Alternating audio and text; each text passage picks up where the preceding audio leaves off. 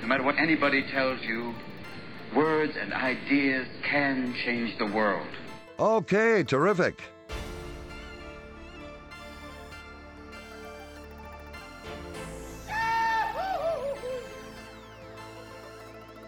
Language and writing were made available. He'll teach you everything.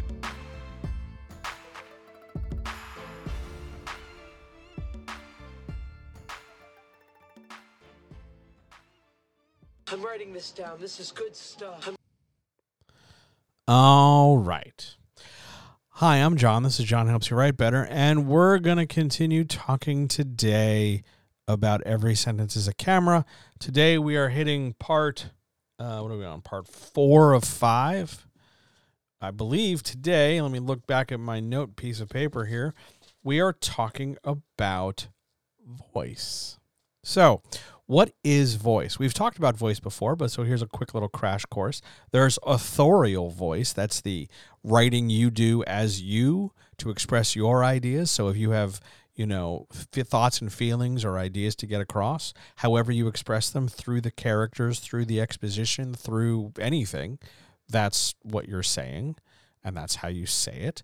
There's narrative voice, which is what's happening in the story and how you're relaying that to the reader. Sometimes those two voices are the same thing. Sometimes they're two separate things that just kind of hang out together. Sometimes they're at odds with each other because you're trying to draw attention to a greater, bigger picture or point. Those are the basics of voice. How we can turn voice into a tool to develop every sentence as a camera really comes down to having a couple factors. The biggest one is going to be word choice and sentence structure. So when you're saying a thing, like when you're describing something, question or interrogate why you're using the word that you're using. Why is something whispered as opposed to said? Why does something have to be quiet? Why can a character fall instead of land? Like simple choices like that, you might not know the answer for. It might just be, I picked that word. I didn't want to say said again for the 20th time in a row. I just picked a word. Isn't that enough? And sometimes 90-something% of the time, yeah, it's totally enough and it's no big deal. But sometimes, especially when you're trying to put a very particular picture in the reader's head, something very specific. Hey, reader, picture this thing. Yeah, you're going to want to make sure all the words are doing that level of distinct creation or evocation. Now, there are going to be some writers who worry about the strength of their voice. Is my voice consistent? Is my voice present? Is my voice all over the place? And that's, again, partially going to be handled in word choice. If you're saying what you're saying in such a way that it puts a picture in the reader's head, chances are your voice is at least okay, at least passable, is at least the amount it needs to be to get the job done. What we need to look for, though, and what we need to pursue just generally in writing is that we're not just doing the amount that gets the job done, but we're looking for opportunities to do far more than that without really taxing ourselves unduly. It's not like we have to adopt some extra academic bullshit voice or we have to go out of our way to sound like our heads are way up our asses. It's more a matter of, am I expressing the thing I am expressing to the degree I am expressing it, and is it coming out of me the way I want? Your voice is not, however, only determined by your word choice and your sentence structure. Your voice is also determined and shaped by the context of the situation you're writing about. So if we have a scene where a character is escaping the law, like they've been almost caught by the town's guard and they have to make good their escape before prison or capture or something. You've got a mood at the heart of that moment. Maybe the plane is going to crash and it's up to one plucky stewardess to grab the yoke and try to fly the plane to safety. Maybe the wizard has to avoid the dragon's fire breath. Maybe the detective has to look for a clue. Maybe there's a gunfight at noon. Whatever that moment, whatever that thing that's happening, whatever that construction of stuff, there's a mood associated with it. We talked about mood previously. Voice is the vehicle for mood. Voice is how mood reaches the reader. How you say, beyond just the words, but how you determine what that mood, what that feeling is. Remember, we've talked before about questioning what should the reader feel when they read this sentence, we're going to take that question and we're going to alter it slightly now, expand it a little bit. Because now, instead of just saying, well, what does the reader feel? Yes, no, do they feel it? Now we're going to go for, what do I want the reader to feel? How do I better express this idea? What feeling can I offer them? This is going to require a little bit of emotional flexibility on your part because you've got to be aware of the kinds of feelings you're talking about. If you run into a situation where while you're writing, you're not really sure about feelings, you just want them, paying attention and not bored, you're on the right trail, but that's sort of like the shallow, very shallow end of this pool, and I'm hopefully trying to get you to swim in deeper waters. To do that, we have to assume they're engaged. We have to assume they're interested, and then go several steps further so that, okay, now they're interested. What else can I give them? Here's a moment. Here's what's happening. Ask yourself this.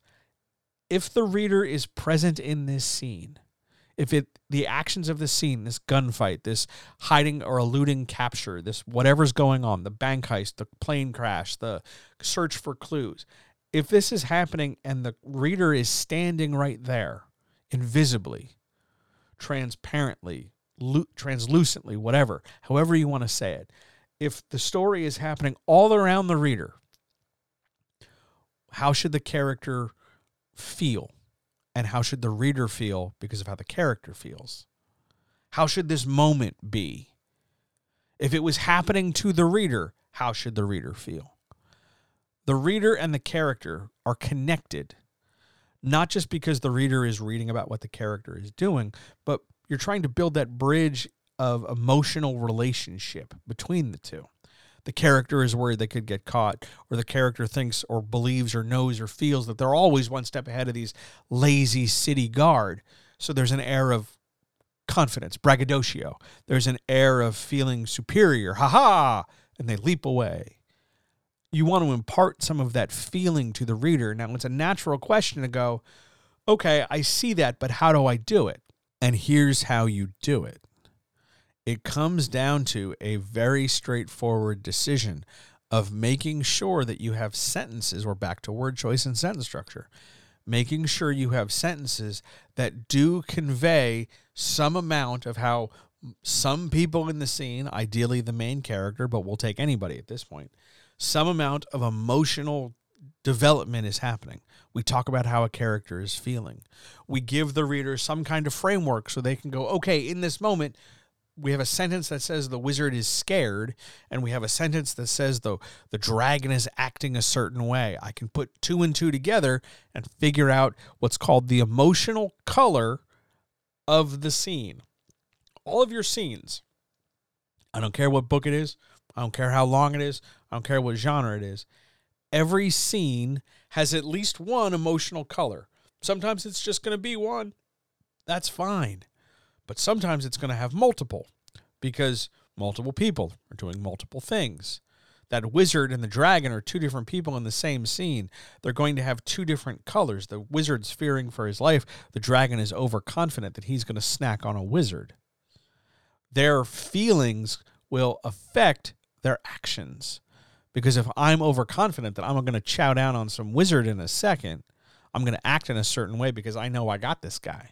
If I'm the wizard fearing for my life, I have to be very cautious. I have to be very careful. It's not about sort of a synesthesic approach where if we're talking emotional colors, we have to assign literal colors. You don't have to go that far. You can if you want, but ultimately that's just for you. This is more a matter of understanding that in a scene, when stuff is happening, characters have feelings. Not just goals, not just hopes, not just abstract details of plot armor or plot need, but they have feelings. And if you're able to describe those feelings as they are having them, not just statements of, they have this feeling, now shut the fuck up, John, and read the rest of the sentence. But if you're able to describe and develop that feeling as though someone else can feel it. So instead of just saying, John is tired right now because I'm recording this late at night, if I talk instead about the symptoms of my tiredness, the fact that my voice is a little scratchy, the fact that I'm having to stop and pause and drink some water every few sentences while I speak, the fact that I'm having trouble keeping my eyes open, the fact that my thoughts are drifting away to how comfortable my bed is. If I can express those things to you, I don't have to turn around and say something like, hey, I'm tired. You can again add up the facts to get the emotional color, to understand the feeling that I'm expressing through the voice I carry in the story. Now, I want to take this in one more direction before we go, and we will expand on this idea of emotional color and construction tomorrow when we wrap up Every Sentence is a Camera, when we talk about description and exposition. But for now, one more thing with voice. Your characters, all of them, even if they don't have any lines of dialogue in the story, your characters all have voices. Character voice is part of narrative voice. We don't talk about it so much because usually the character voice we care most about is your narrator voice. In first person or even in third person, it's how that third person character or our first person character goes through the story and the reader follows them. But sometimes it's worth remembering that every character has a voice. Now, sometimes you'll get a really kind of hacky writer who will give every character an accent in order for you to understand that, that person is Southern, let's say, or that person has a stammer or a stutter. So we will write the dialogue in a certain way to make sure that you know that they have a sound to their voice, as if that's the only sort of thing a voice can have. Sound of a voice matters, sure, but it's not the only thing. My voice has a sound, your voice has a sound. We can describe it with sound adjectives. I think I sound nasally and whiny. Other people might find my voice soothing. I don't understand that, but I have to let them have their feelings. Other people's voices are high-pitched or dry or raspy or anything like that. That's not enough to communicate voice, because I can be soothing or loud or abrasive or nasally or high-pitched or whiny, but I also have to communicate information in that way. So whiny is how I say what I say, but the word choice I make in speaking underscores or embodies or is improved by knowing that it's whiny.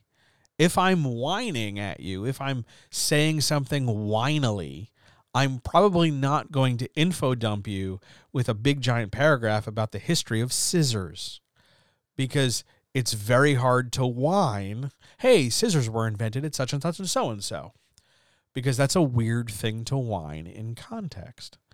Be very prudent, be very careful, be very aware of your word choice here when we're attaching modulators, words that affect and describe, to speech.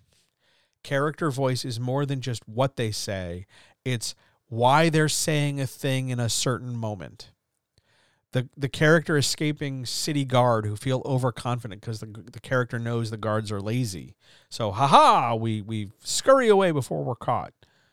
That communication of aha, which honestly shouldn't be written down because it sounds stupid, but the sense that we are conveying of, I can get away from the guards, it's no big fucking deal.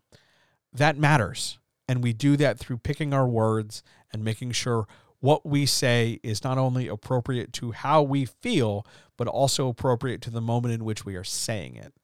Because it's really hard to have an, I'll get away from the guards moment when we are, having a big giant lore dump with the sage mentor character. Because that's, again, a weird time to do it.